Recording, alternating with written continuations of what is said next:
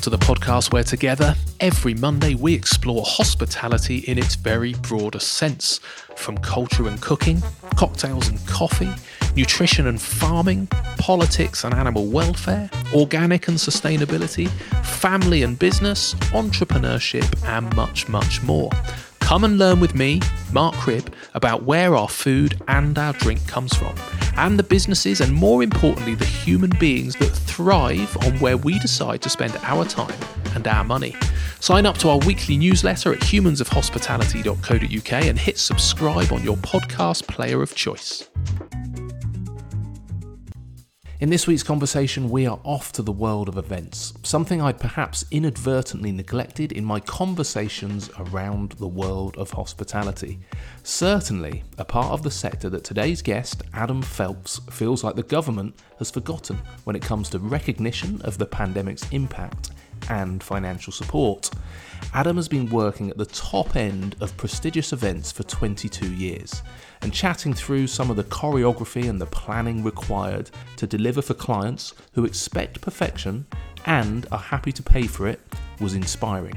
100 meals delivered to the table in perfect synchronisation by 50 model-looking front-of-house members, immaculately presented, is just one that creates a vivid picture in my mind.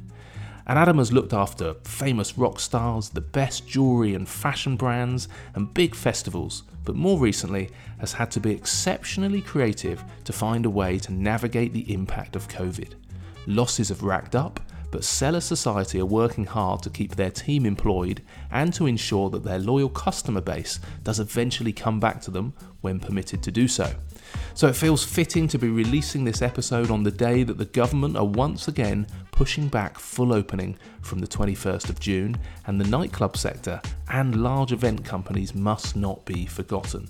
Restaurant and pub garden trade is currently strong, but many in our sector continue to struggle. But this is not a COVID-specific episode, and I think you'll enjoy the conversation.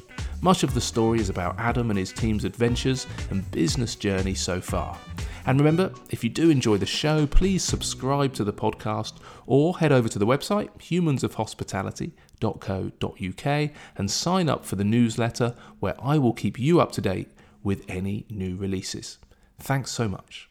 Adam Phelps, Director at the Cellar Society, thank you so much for joining me on the podcast today. Hugely appreciated. Alas, we are not face-to-face in the same room, as too often is the case in the modern world. But where are you joining me from, Adam? Are you at the office? Are you at home? Where in the world are you? At home in a little cottage up in the Chilterns near Great Missenden in Buckinghamshire. Ah, very nice. That's a nice part of the world, isn't it? Yeah, days like today, it's a perfect place to be. Yeah, amazing. Okay, good. Well, yeah, thank you so much. So I've not really investigated the events market yet on this podcast, which seems crazy when it's such a big part of hospitality. So I'm really excited to finally get to do that, and even more so excited to do it with you, because the event company that you run is, very prestigious, and you do some serious events, as we're going to get into. Am I right in saying you've been a director at the Cellar Society for 22 years? So presumably you're very well placed to discuss this sector, I guess. Yes, you make me sound very old, but yes, 22 years. I think we celebrated our 20th anniversary a couple of years ago. So yeah, it's been a long time, and we sort of started in wine tastings, hence the name. So we started doing wine tastings as a form of corporate entertainment for the city banks and property companies many years ago. And that bit by bit morphed into doing catering for those events, and then ended up basically just being a catering company, an event catering company.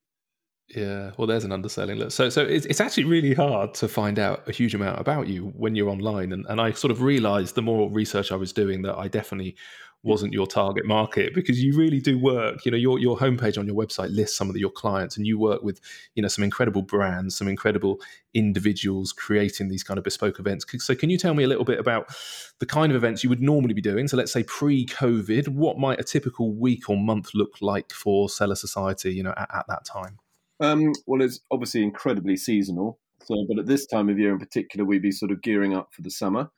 And that would be a combination of lots of small events, which might consist at the lowest end of one or two waiters in boutiques in Sloane Street or Bond Street, helping VIP guests serve champagne and coffees and serving canapes and things like that. And then, ranging right the way through to, via the sort of shop events for 30, 40 people, champagne and canapes, to small dinners in shops, and then the bigger events, which could be private events at people's homes or at venues they've hired for their occasions. And then right up to, the pinnacle of the summer, which could be the Serpentine Summer Party. We do the Cartier Polo every year, which is towards the end of June. And we, sometimes we're doing big dinners for up to 500 people at, some of London's sort of most iconic venues. So it's certainly a lot quieter than it should be at this year round. But yeah, that's what we should be doing anyway.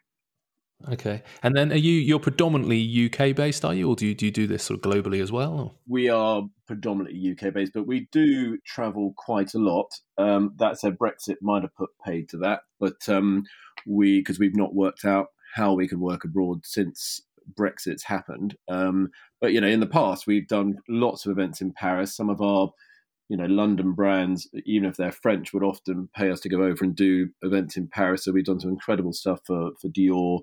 And we've done weddings for a well-known rock star who I can't mention, and quite a few things over there. And then we've also done a couple of events in Venice, a couple in Tuscany, Capri, the Amalfi Coast. So we would hope that 3-4 times a year we're going abroad, and those are the events we kind of dream of. They're the pinnacle of any event organizer's sort of career, is to organize a big event in another country. And it just adds layers and layers of complexity to it and risk.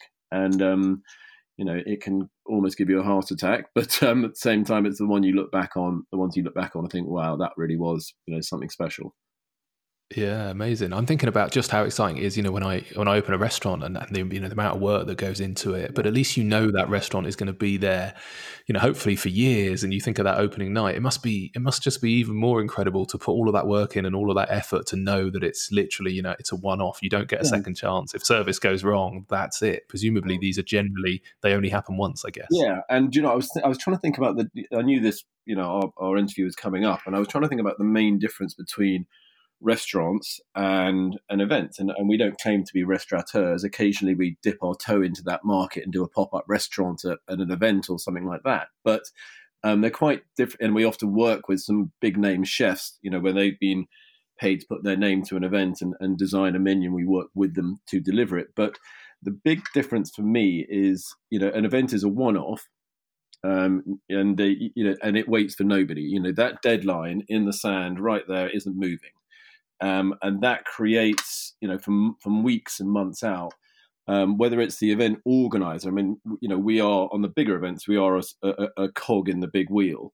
And, some of these big events start 6-9 months out, and the clock starts ticking, and it all starts coming together. It gets closer and closer, but you only get one shot at it. So, obviously, even if you're opening a restaurant, you want that first night to be great. But if there's a few glitches, you've probably had a few soft openings, you can iron some of those wrinkles out. Whereas with an event, there's no second chances. But that said, we also, for the bigger stuff, we leave very little to chance, and we minimize risk, and we rehearse quite it is a bit of a stage performance at times, especially when we're doing, for instance, we've done a huge dinner at Banqueting House a couple of years ago for, a big luxury jewelry brand.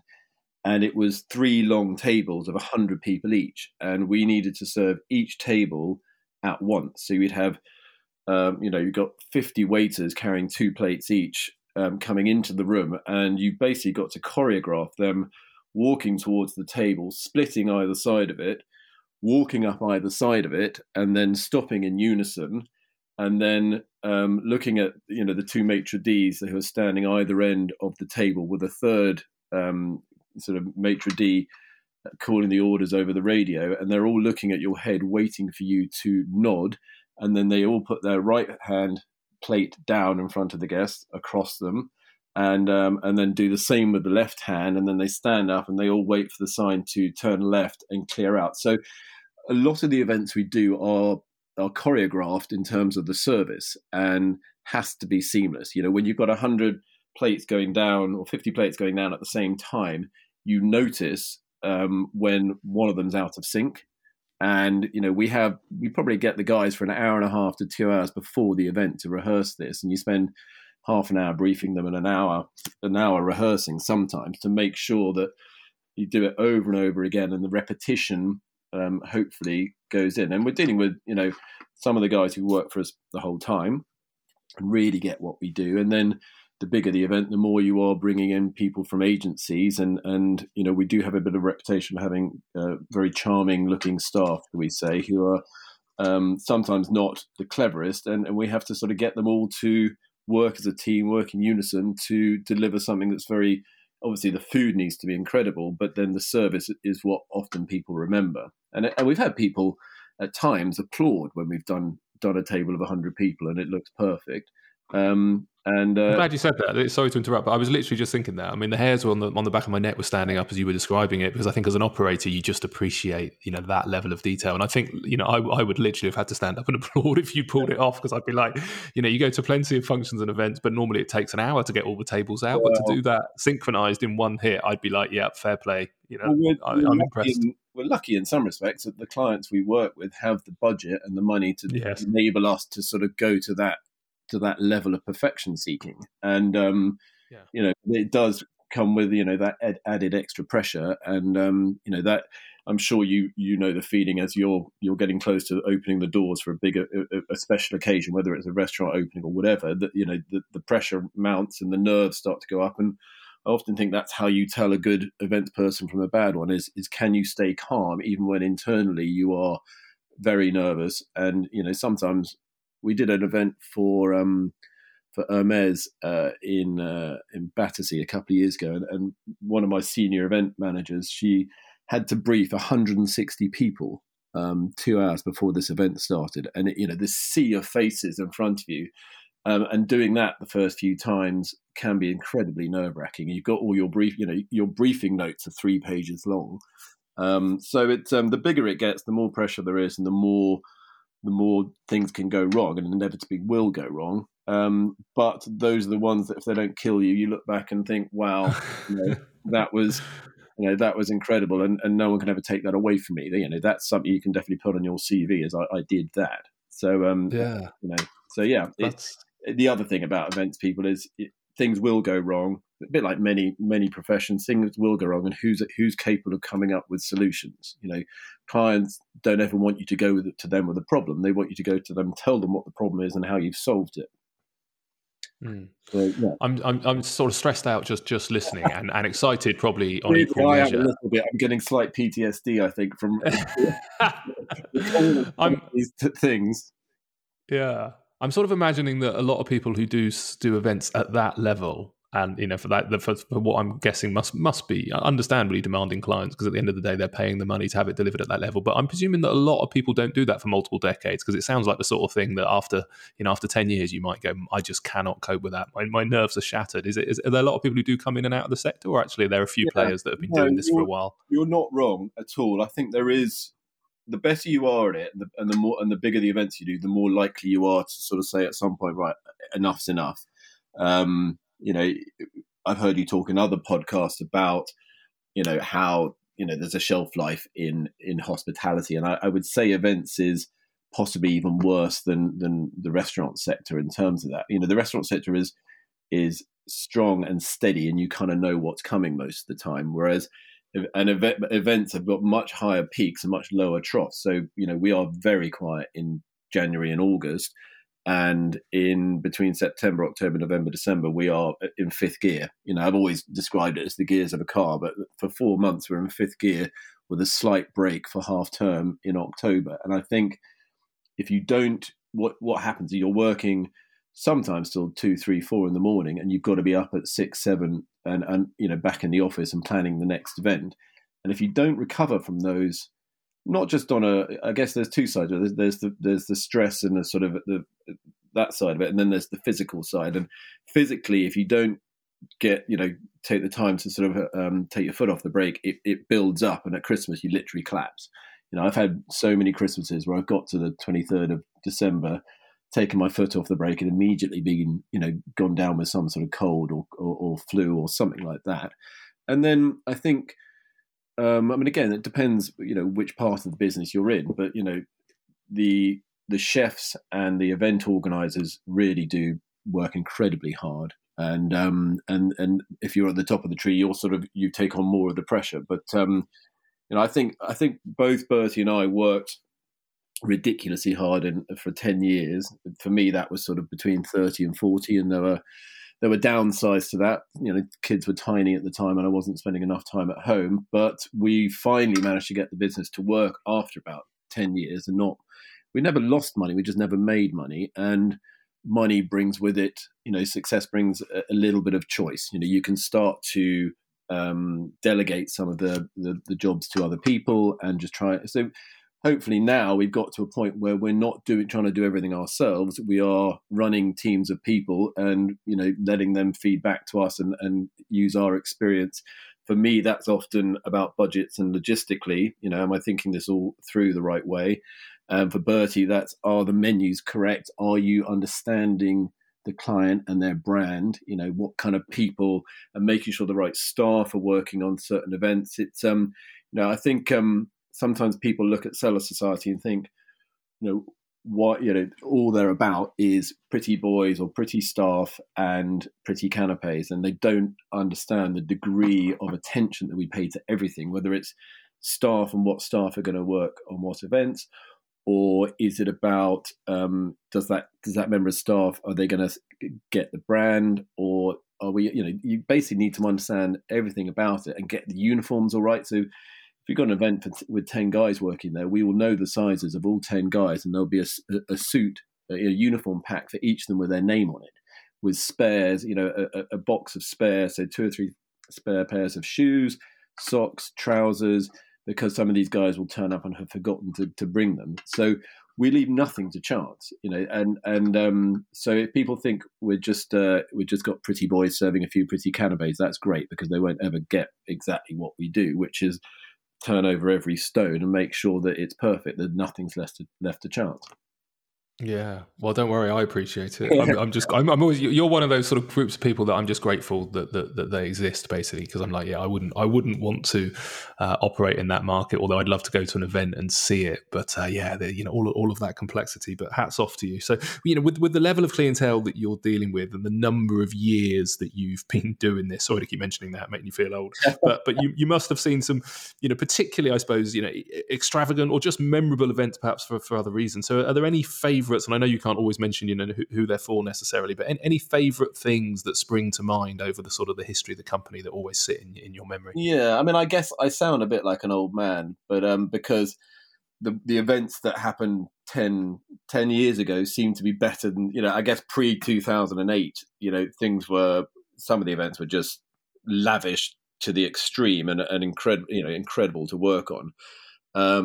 One store opening in Bond Street for a luxury Italian jewelry brand, they just spared no expense, and there were 300 guests, and they built a bar in the middle of the ground floor, and we had 2 or 3 of London's top martini barmen working behind the bar in their white tuxedos and serving martinis and whatever else, and then littered round the shop where there was a champagne table, so you could go and try vintage Dom Perignon against vintage Krug and Cristal and decide for yourself which you preferred. There was another table doing 3 different types of caviar.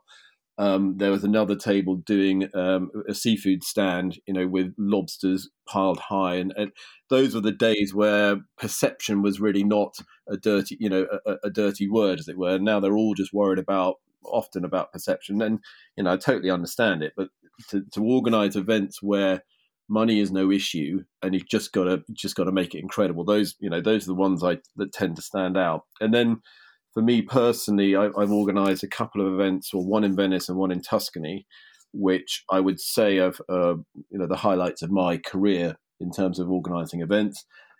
Venice brings with it a whole level of complexity. Other than obviously it's in Italy and not quite a long way away. It's also an island. And shipping things onto Venice, is hard work, and it has to be, planned like a military operation. But again, I was lucky in both those events. I was working with the same production company, and by that I mean party planners, who were working for the same client, who was an individually wealthy billionaire. Really nice people to work for. And again, it wasn't so much that money wasn't the object, but if you needed something, they would give it to you rather than saying, "We'll work out a way of doing it cheaper." And that started 9 months in advance. And by the end of it, I was on my knees, but both went incredibly well. And those are the ones I look back on and incredibly proud of. And no, as I said, no one can take those away from you. So they're always going to be, even though they probably sapped a year of your life in the process. They still sort of had such beautiful memories of doing good things. Yeah, amazing. They sound almost sort of, James Bond-esque, the sort of level of scale of some of those things, don't they?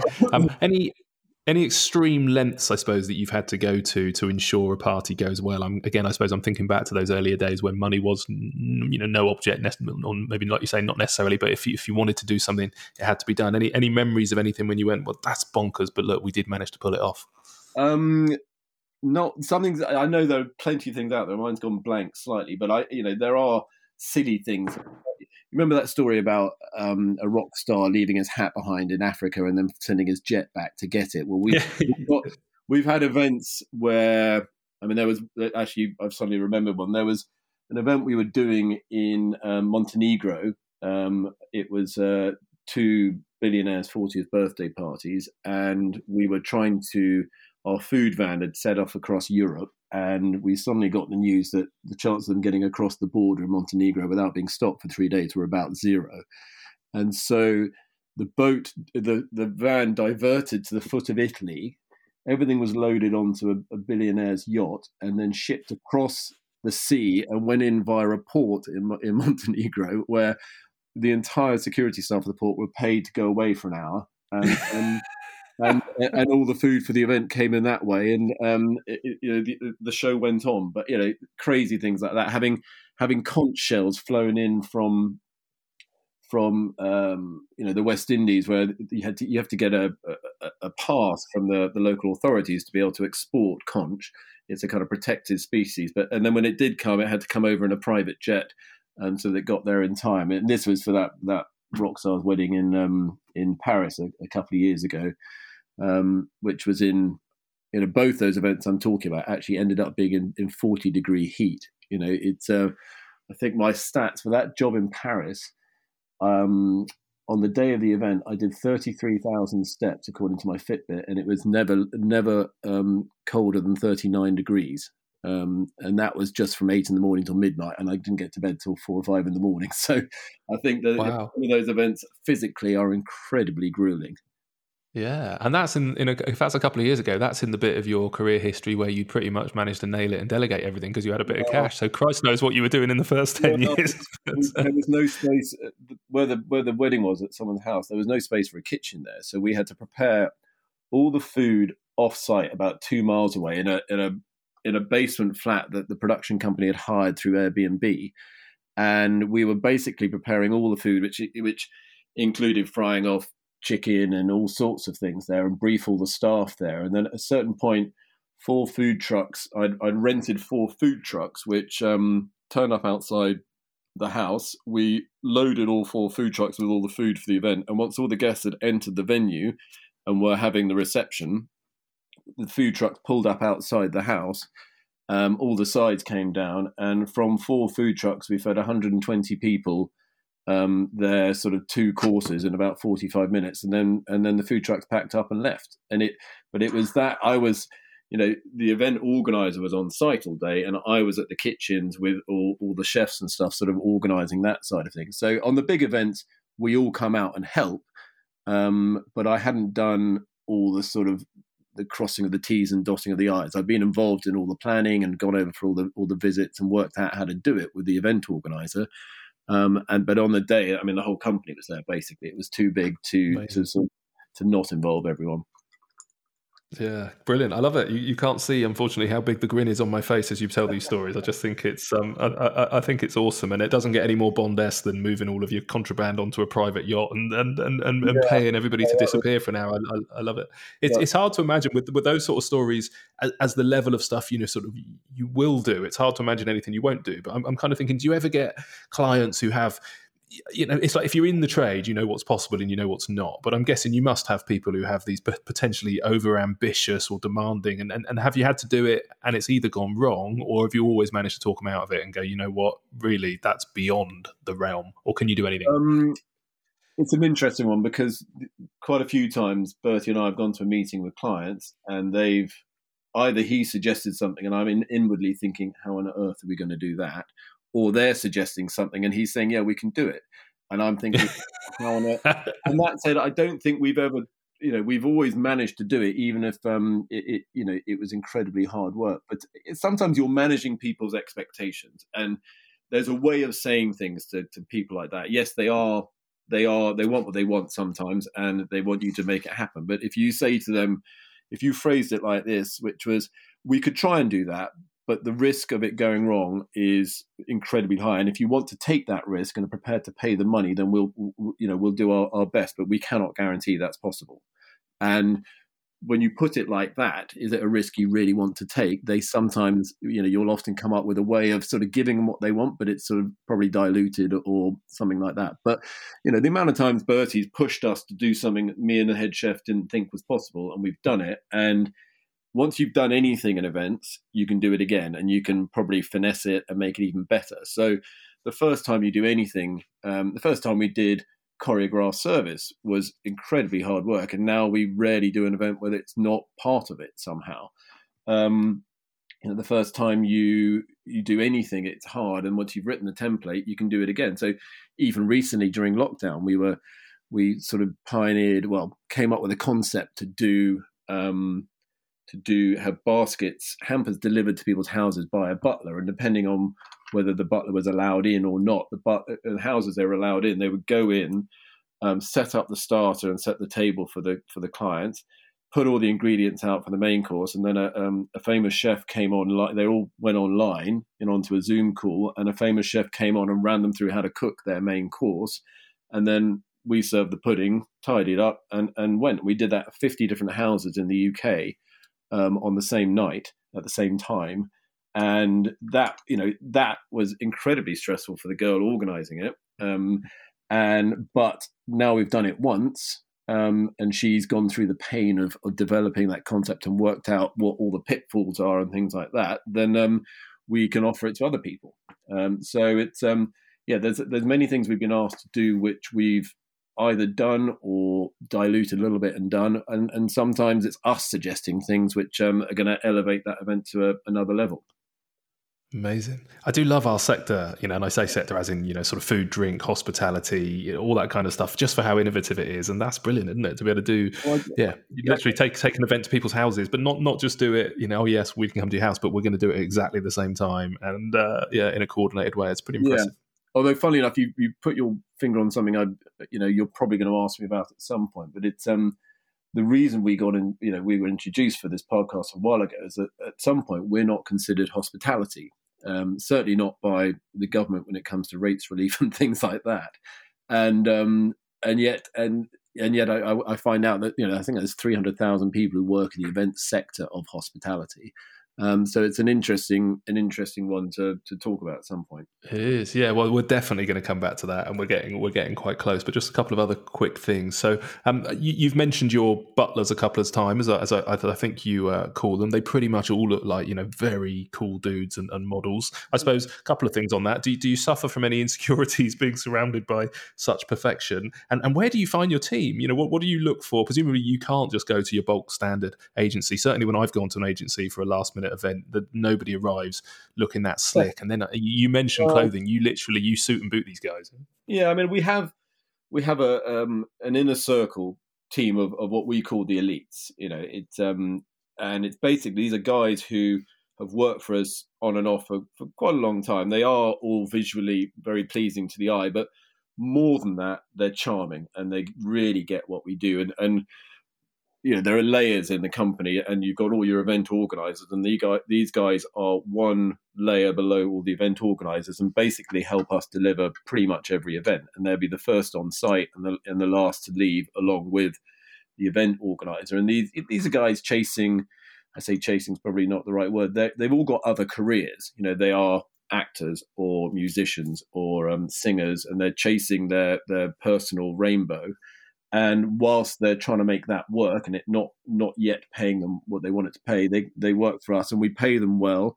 We give them responsibility and trust their judgment sometimes over our own when we're in the middle of a party. And these guys help us do what we do. And then one layer below them are people who we bring in from agencies, and some of those agencies are modelling agencies, but modelling agencies where they've got a sort of where people are prepared to do sort of less glamorous work than modelling, i.e. come and be a waiter or whatever. And even lots of those guys we know personally now, and we know what their skill sets are, and they know what they're good at and what they're bad at. I mean, some guys can't stand on the front door holding a tray because they get nervous about it and start shaking, so we never put them in that position. And you're always sort of trying to get people to bring the best out in people, which, we've never been one of those companies that screams and shouts at people. It's just not what we do. Whereas I know lots of people have worked for other catering companies where the briefing is the boss shouting at everyone what they can and can't do. And before the end of it, you've got half the waiters in there are shaking, thinking, God, if I get something wrong, I'm in so much trouble. And we've always worked from a sort of more of a motivational side of things and encourage people to be, the best they can be. I mean, I've got briefing notes for events I've honed over the years, and much of it is about empowerment and saying, look, I know this is not what you want to do for the rest of your lives, but hopefully if you work hard and you'll enjoy it, and the time will fly by and you'll make some new friends. And lots of the guys who work for me are lifelong friends now. They've all, some occasionally one of them has a birthday, and getting staff for an event that night is very difficult. We have to start bribing people to work. But so the staff are an incredibly important part of what we do. And keeping that, but sometimes, their career is successful and you never see them again, which is, I'm part of me is delighted for them, and part of me is gutted because they're not going to be around to work for me. So, unless you can get front row tickets at Wembley, I suppose, if they've made it big because they remember you. Invited to the movie premiere or whatever it is. And some of these guys I've known for 10, 15 years, that some of them are having babies now or whatever. So we all get on incredibly well and enjoy each other's company. I mean, I guess, we're the bosses and can't get too pally or friendly with everyone, but certainly all our event organisers and all the guys who work for us are very close and hang out together and stuff like that. And it's an important part of our ethos, of just giving people the power to be good at what they do. And they really respond to that. I mean, some people will take the piss, and you spot them quite a long way off. And rather than firing anyone, you just don't ask them to work again. If someone doesn't want to do or doesn't want to work hard, wants to let other people do the work for them, we notice it. We don't do much more than say, do you think you could work a bit harder? But we just won't ask for them again. And when we go to an agency, we're asking for specific people most of the time. So yeah, there's a lot of those agency staff, once they've worked for us, they kind of would only, if they could, they would only work for us because we treat them well, we feed them well. They see the best events through us, and they see events done well. I mean, sometimes if your staff have to work an event which is incredibly stressful, it puts them off wanting to work for you again. And stress can come from several different ways, one of which is they never had the budget to do what they want to do, so we've understaffed it, and people are washing up glasses from half an hour into event. Two is possibly the client's not told you how many people are coming, and therefore that same situation happens. But if you put them in situations which are incredibly stressful and they're part-time staff, they just won't do it again. So we're always trying to make sure that, not mollycoddle them too much, but make sure that it's the right environment to work in. Because if your staff are stressed, then the vibe in the room, the guests will pick up on it. Whereas if your staff are all relaxed and been have been fired up just before going on to be charming and helpful and smiley and, do all the things that they know make a good party, then it makes a big difference to the finish, and, the vibe in the room. 100%. Yeah, I think people can tell, can't they? Particularly in hospitality, you can't make people, falsely seem happy and that they're enjoying their jobs. And quite often, your team are responsible for creating the energy and the buzz and the environment. I always say when I train my team, I'm like, these buildings, these restaurants, they might be well kitted out and nice views, but they're not animated in any way until you guys, and the customers come in. Human beings animate the space, they lift it, they bring it to life, and sometimes that's what gets lost when people scale up, and I suspect restaurants are more about this than anyone, that it's all very well having your first restaurant and everyone being everyone on site being lovely, but then as soon as you start opening more sites, it's trying to make sure not just that the food and all that kind of thing are good, but also that vibe, you and I both know it. When we go to a restaurant or go to an event and someone really good serves you really notice, and it makes you think so much more about that place. It adds another 20% onto the experience. It can take a good menu and in your memory make it excellent because the person dealing with you was so good at it.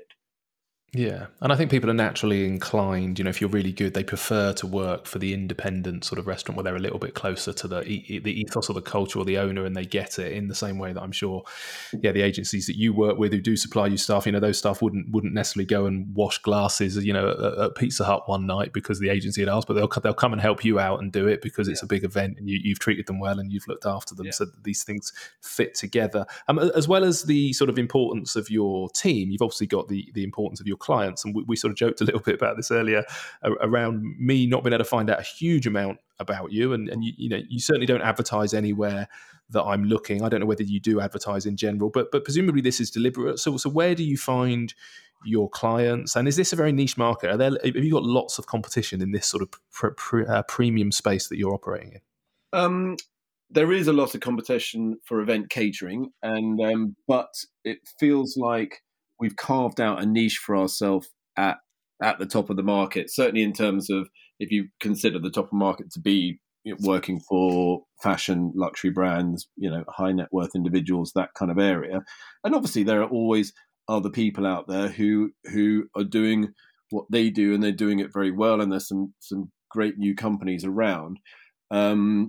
The smaller ones struggle to do the bigger stuff that we do, but we don't just do big stuff. We do the whole range. But there was a question you asked right at the beginning. It was yeah. So how do you do you advertise? I suppose is the word. And where do you find your clients, or how do they find you? It's been very organic, our growth over the years, and part of that is because we were learning how to be businessmen and learning how to do what we were doing, and we're always so busy that advertising just didn't cross our minds. We're quite good at our marketing. We would often be written up by magazines or PR companies might use us to sort of form part of a story for an event and things like that. So we've been quite good at getting free PR over the years and being written up in the Evening Standard or, Glamour magazine or whatever it may be. There are all sorts of magazines who have written articles about us over the years. But there was one of them used an expression which is London's below the radar favourites. And this was 10 years ago that this was written, but it was kind of true at the moment that if you could have, if you knew who we were and could afford to use us, then we didn't need it negated the reason to advertise. The minute we became too well known, people weren't sort of so interested. So now we've got to the point where we're always, doing a bit of PR and doing a bit of marketing, but we don't advertise per se. And there's an old saying in events: you're only as good as your last event. And if you do a good event, people might tell 2 or 3 people. If you do a bad event, they'll tell 10 people. So we are, we're constantly looking over our shoulder. There needs to be a healthy bit of paranoia when you do what we do, because there's always someone looking to do it better than you are and trying to and steal your clients and steal those events. So there's a healthy little bit of paranoia and keep an eye on the competition. And fortunately, Bertie does more of that worrying than I do.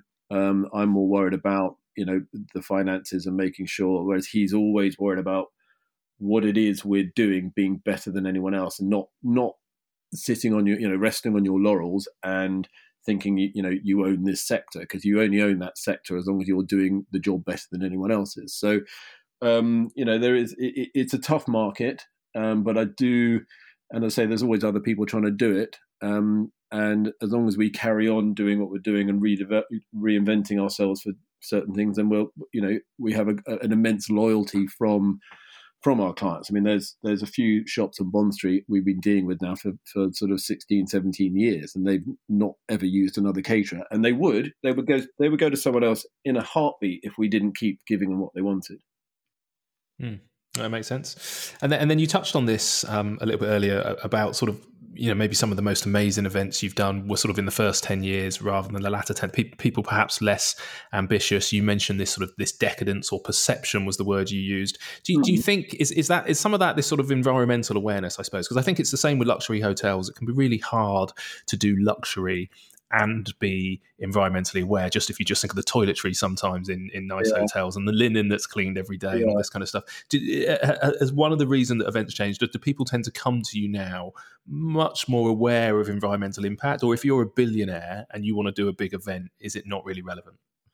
It's a difficult one to answer, because everyone is more aware of waste. And unfortunately, the events industry is a very wasteful industry.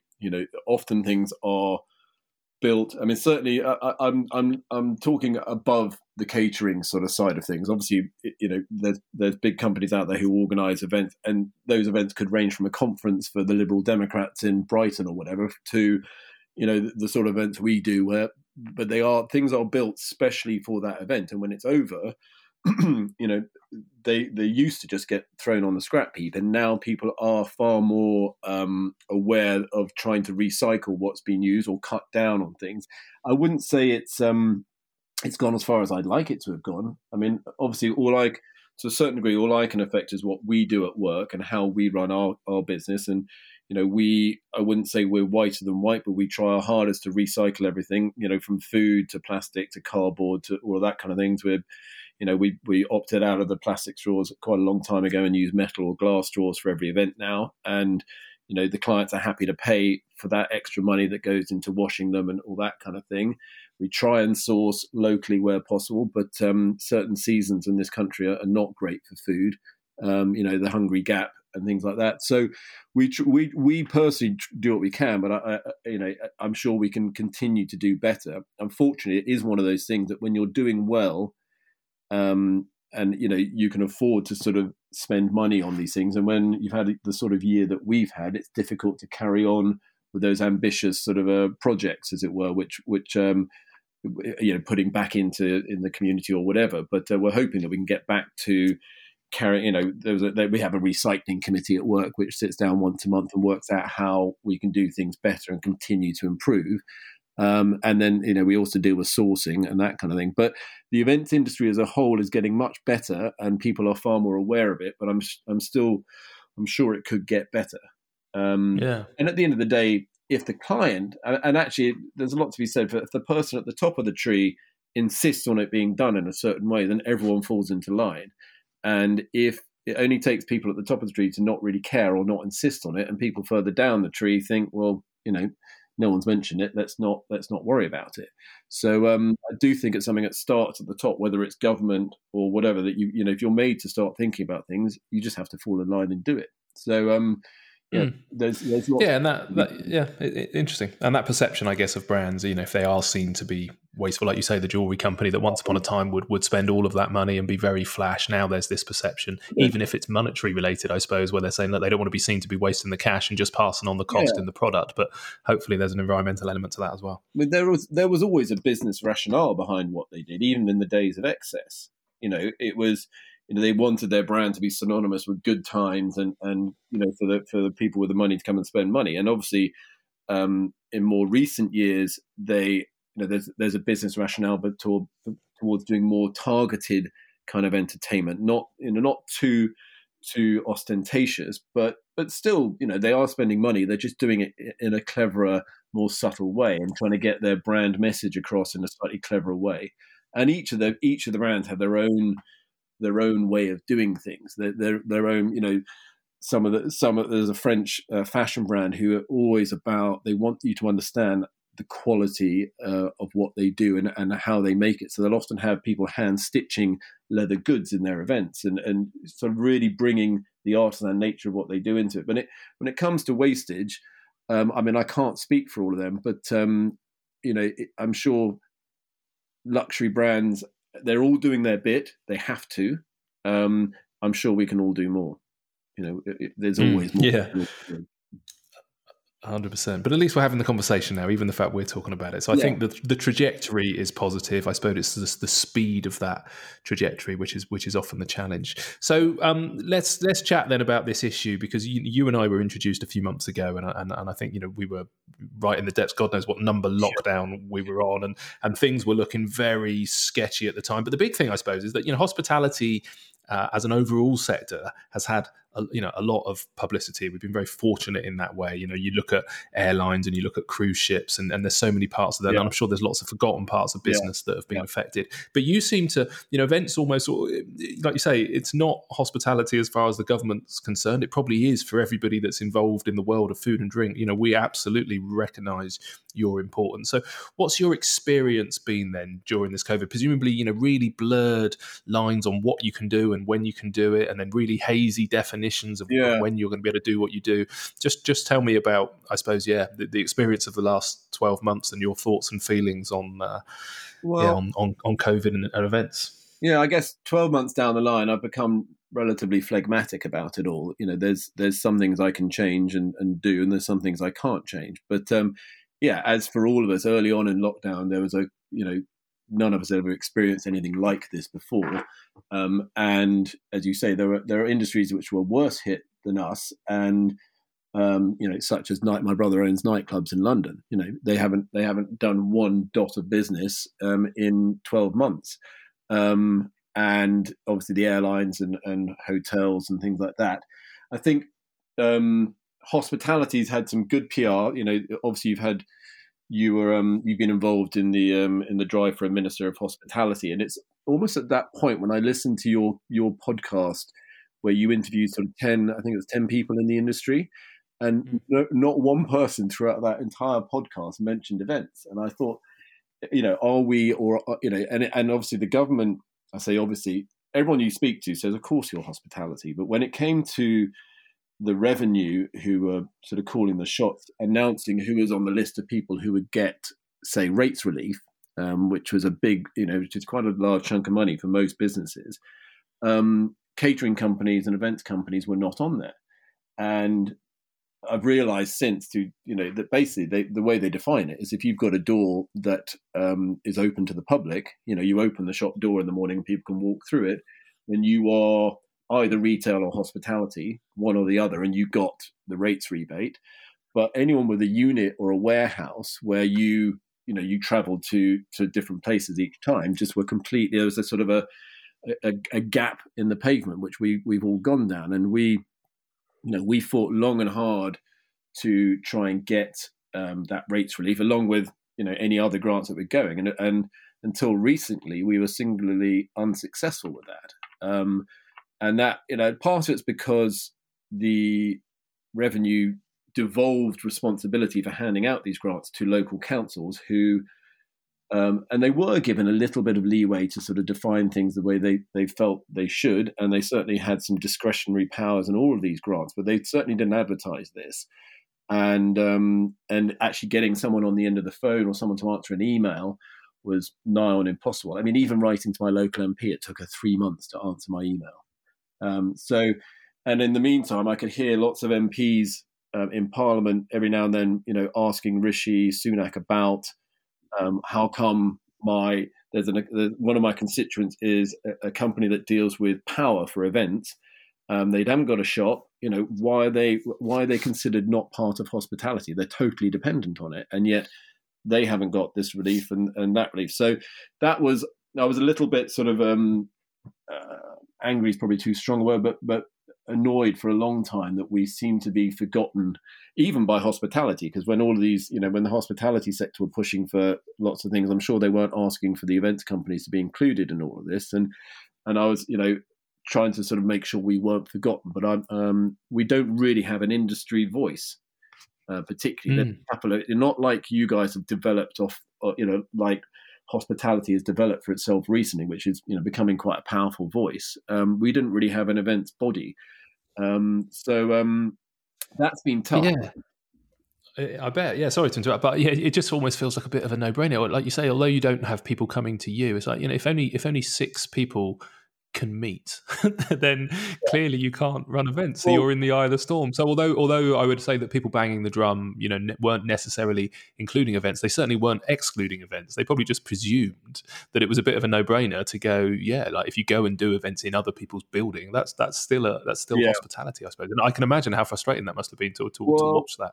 also speaking to other catering companies, I spoke to one chap who's got several catering companies within their sphere, and they're all in different boroughs. And it was interesting to see how the different boroughs, the different councils, were dealing with each of these, the same issue, and they had been given quite a lot of latitude. So some gave out the rates relief quite early on to some catering companies and events companies. Especially if there was a loophole that would help them, i.e., some guy said, "Look, we host tastings here, about 15 tastings here a year, and at which point the doors open for someone in the public to come in, a bit like a private room at a posh London restaurant or something like that. So you can't turn up to the Gavroche and expect to just walk in the door unless you've got a booking." So other boroughs took a bit more of a different view to it, but the borough I'm in North London, Brent Council, been quite difficult to A, speak to anyone, and B, they even turned us. So catering companies, obviously in deepest, darkest lockdown, can't do anything. But and then when lots of hospitality places could open up, we're allowed to do things. But as you say, it's 6 people at a party is not quite the same. So we haven't been able to do. It's not been good for restaurants, but when you're allowed to trade, it's pretty good, especially when it's tables of 6. And I know some restaurants where people I know are their managers. They've turned over 700 covers in a day, in September or something like that. So, and yet we are running at. Funnily enough, we've just finished our year-end figures, and we've turned over 15% of our normal turnover and lost £500,000 this year. And our landlords. That's the other interesting aspect, is how landlords have treated this, the whole pandemic. Retail landlords, on the whole, have been much more understanding and much more businesslike about what they expect from their tenants, who are obviously having terrible times. Whereas commercial landlords are arguing that nothing's changed. In fact, commercial property is increasing in value because there's more online companies, there's more dark kitchens, there's that warehouses are more in demand than they were before. So we had a rent review last June, which went on for 6 months because we were arguing about whether the pandemic should have affected our rent, and we basically lost that, and so our rent got put up in the middle of a pandemic, and the only thing they've done to help us, our landlords, is say, well, rather than that rent increase starting immediately, we're going to delay it for 2 years, but then you'll have to pay the whole lot back over the 3 years following that. So it's been, and we've struggled to get any other than, so we did finally get an additional restrictions grant, which, we're supposed to put towards our rates. But the additional restrictions grant was supposed to be for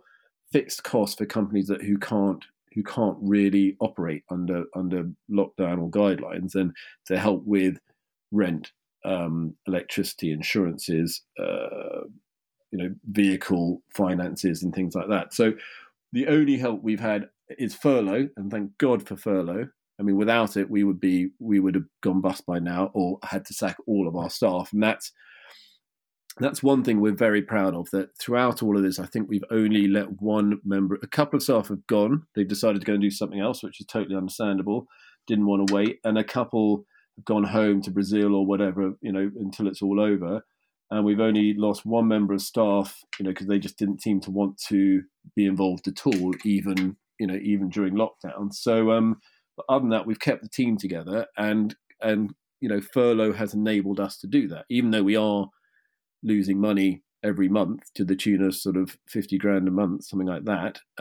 We've kept the team together, and I've often said to people, it's all very well making money for quite a long time, but if when the minute things go wrong, you sack everyone just so you don't lose money, I think that's wrong.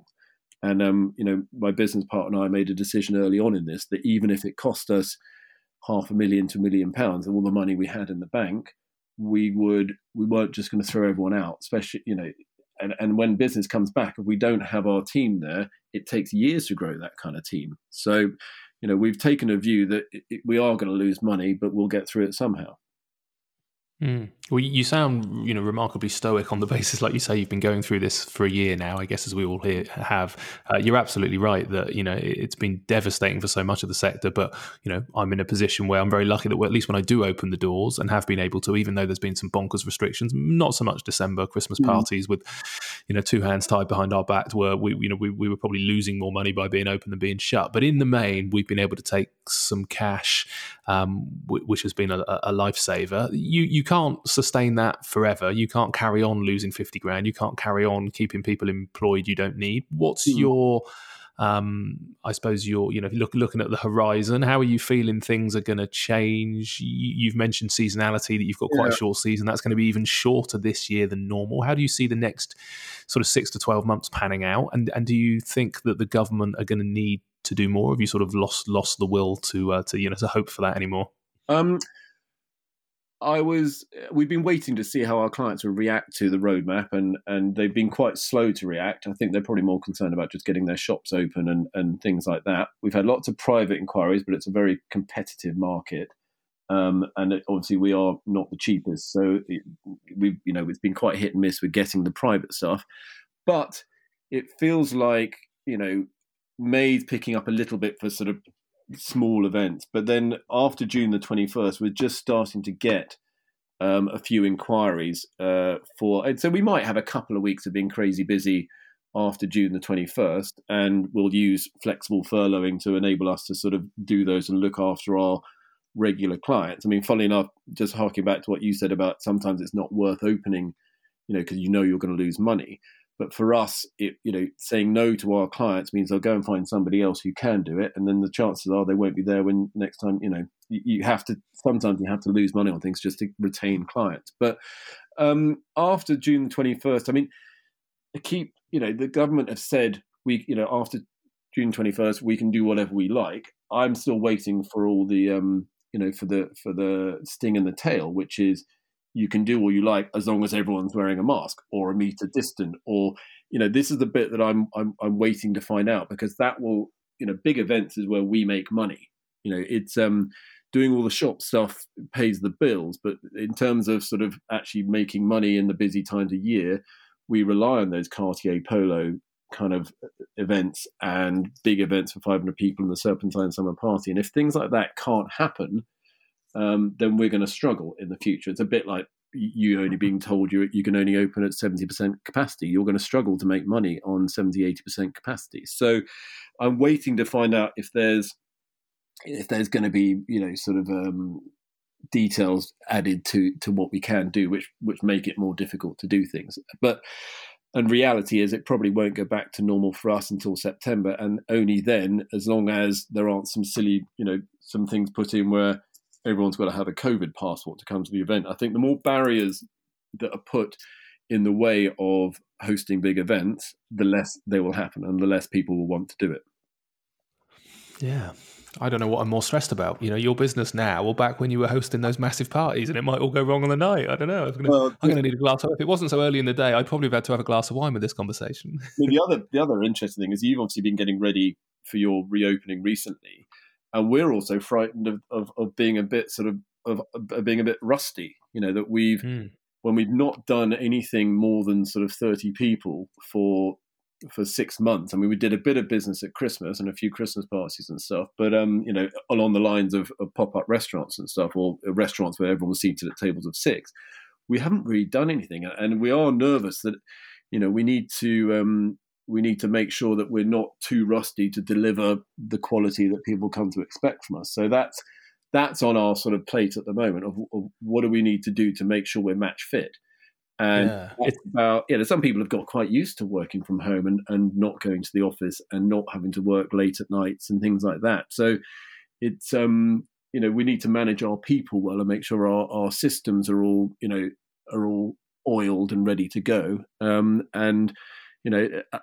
as with everything in events, as soon as you've got a date, it focuses the mind. So now we've got these, we've got a few things coming in after the 21st of June. It's starting to focus our mind on being ready for those dates. Before that, a couple of small things, got a wedding at the end of May, got, a few more hampers to do, have a few waiters in shops, that kind of thing. But after the 21st of June, I think we might have 2 or 3 weeks of busyness, and then it will go away probably for July, August, when everyone wants to go on holiday, and then come back in September. So we just got to, we've kept the team together. We just now need to make sure the team is match fit come match day.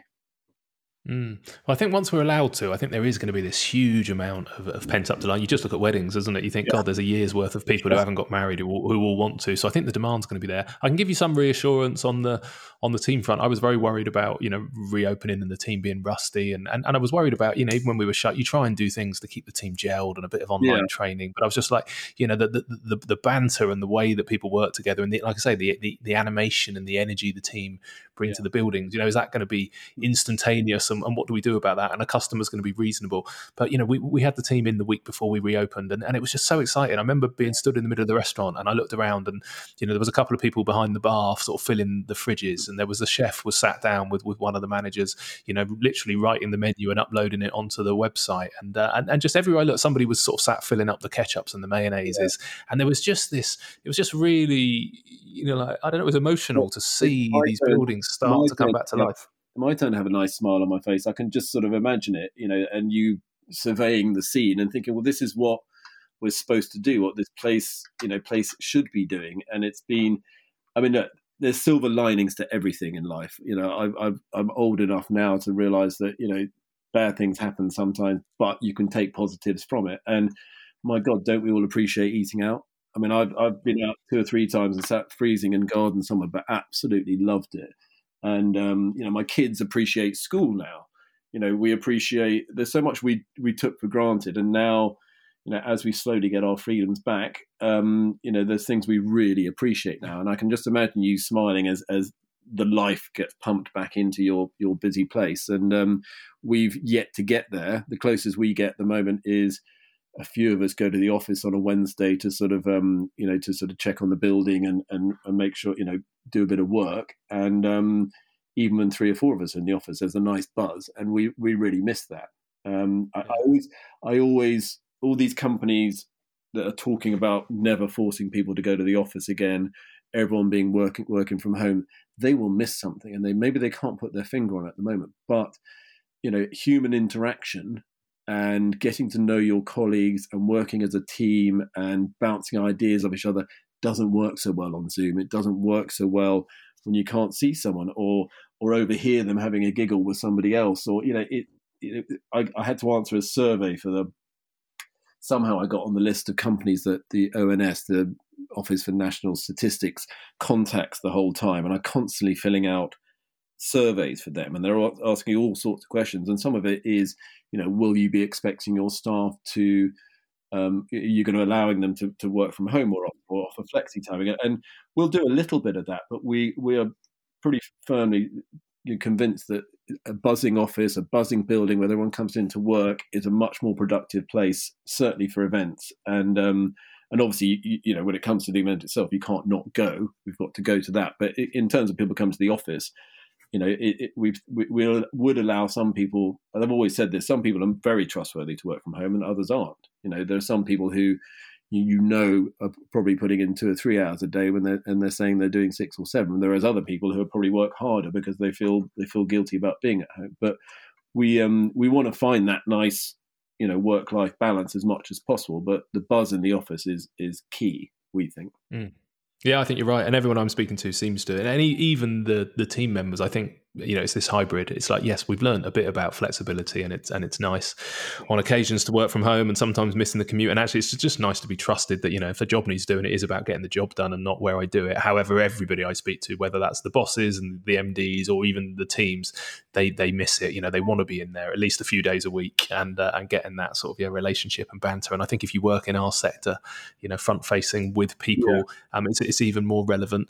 We've got to draw to a close very shortly because we're running out of time. But is there there anything you've done? You mentioned earlier about, hampers and things that you've trialed, and I presumably these aren't things that you've done before, but you were just sort of racking your brains trying to work out a way of, doing events and keeping your team busy in a pandemic. Have any of these things sort of surprised you and worked well, where you think you will continue to offer them in the future, or are they all things that are sort of, very, very much negligible in the overall sort of business plan?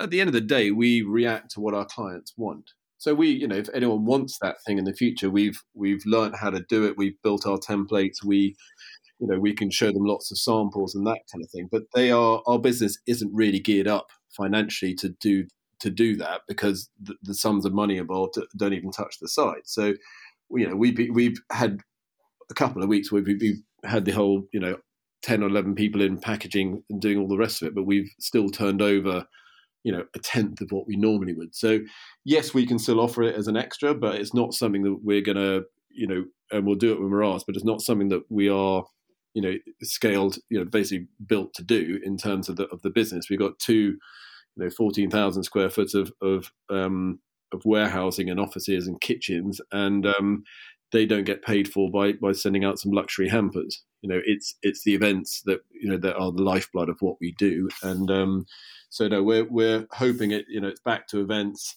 We've tried hard to reinvent ourselves during lockdown, and have done some stuff we're proud of, such as helping the NHS feed some of the. We're basically right next door to an ambulance station, so in early lockdown, where lots of our suppliers and us had leftover food for about 6 weeks to 2 months, we managed to, I think, make 10,000 meals from people working at home, and then one of our drivers would go and pick all the things up and then deliver them to the ambulance station, who would distribute them either to their staff or to other ambulance stations. So there have been things like that we've managed to do to keep us busy. But no, going forward, we want to get back to events and doing what we do well.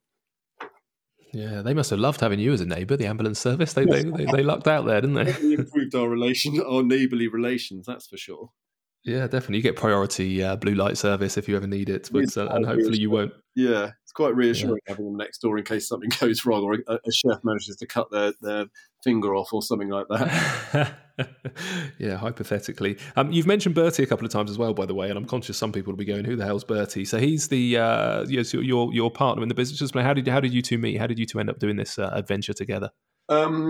Well, I've forgotten that we talked about him before you started recording, but he's got one of those fantastic events names, Bertie de Rougemont. He's two of us have similar backgrounds, and we met. He used to work for Sony many years ago, sort of marketing and PR and that kind of side of things, and then left to set up his own sort of corporate events company doing wine tastings and things like that. And that's when I met him, because my wife at the time was waitressing for him as she pursued her writing career. And at some point she said, "You guys should meet, because you don't know what you want to do," i.e. me, and he is very good at some things, but I can see he's not so good at other things. And so we had some mutual friends anyway, so we met, and I started working for him. And after a few years, that was going well, but the company was struggling, and we had to shut that company down. And then we set a new company up together back in 2004, I think it was, something like that, 2005. And it was hard work for quite a few years after that. But, after the last 10 years, it's worked, and we've been able to pay ourselves salaries and things like that. But it's one of those journeys I'm sure you're all too familiar with in events and that kind of thing, is killing yourself for a long time to try and make something work which you believe in and that you're passionate about. And eventually, when it does work, you can hopefully take your foot off the gas a bit and try and find a bit more of a balance between life and work and all the rest of it. Yeah, that's the dream, I think. And I feel like it never feels like it happens consistently for a very long period of time, but I do make the most of whenever I'm like, my goodness, I've got a GM in each venue, I've got a head chef in each venue, the team are doing well, we're busy. And now I really appreciate those moments, because what I do know is inevitable is that's not always going to be the case. Something always seems to go wrong, and the roller coaster of business is relentless. Look, I've really thoroughly enjoyed chatting to you. I think you're in an incredible space. It's been brilliant. Where should people go?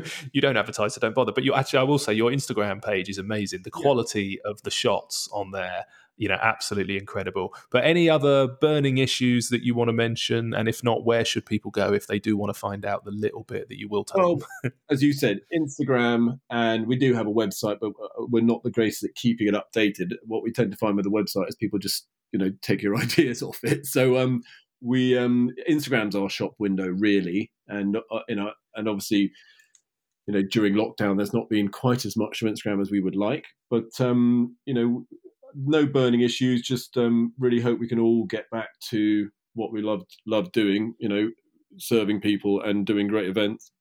And, hopefully things are, have turned the corner and there is a way out of all of this. I'm sure there are a few, twists in the tail to come, but, hopefully if we had this same interview next year, things will really have improved and we'll sort of be back to normal. I hope so. I was down at my restaurant on Sunday, and we had a DJ doing a sort of live radio show outside on the terrace. And we're lucky because we're on the beach, so there's plenty of space for people to spread out. And there were people kind of dancing and having a few drinks, and nobody was being silly. Nobody was on top of each other. Yeah. But because it was outside, not everybody had a mask on, so you could see people's face and people smiling. And oh my God, did it feel amazing just to get a little glimmer. It was a tenth of what we would normally do, but you just thought, how exciting is it? And you could see, people walking past were stopping and taking photos and videos because they were just so bloody excited to see a bit of normality. So fingers crossed. It was good fun. Right, well, look, thank you, Adam. Really appreciate you sparing the time. I will pop your details up on the show notes that will go with this episode. But best of luck. If you're ever in Bournemouth, come down and say hello and see me. And hopefully one day I'll have done well enough to get invited to one of your events. Well, I'm often in the Isle of Purbeck, so I may take you up on that offer at some point. But, amazing. What are you doing there? We have an old family cottage that my great-grandfather built back in the day. I love the Purbecks. I'm over there with my son on Saturday on a bike ride. So, maybe I'll see you there. We'll have a beer in the banks or something. Perfect, because literally about half a mile from the banks. But, amazing. All right. Talk to you, Mark. Take care. Thanks, Adam. Cheers. Bye. Thanks for listening, and I hope you enjoyed Adam's stories and journey so far. Head over to the website for links to his website and Instagram pages at humansofhospitality.co.uk. And remember, whilst you are there, do sign up for the newsletter that I send out with each new release. You can even buy me a thank you beer on that site by hitting the Patreon or PayPal button. It's hot and sunny, so a cold beer always appreciated. That's it for now. Thank you so much for listening. We'll be back in 2 weeks' time. Cheers.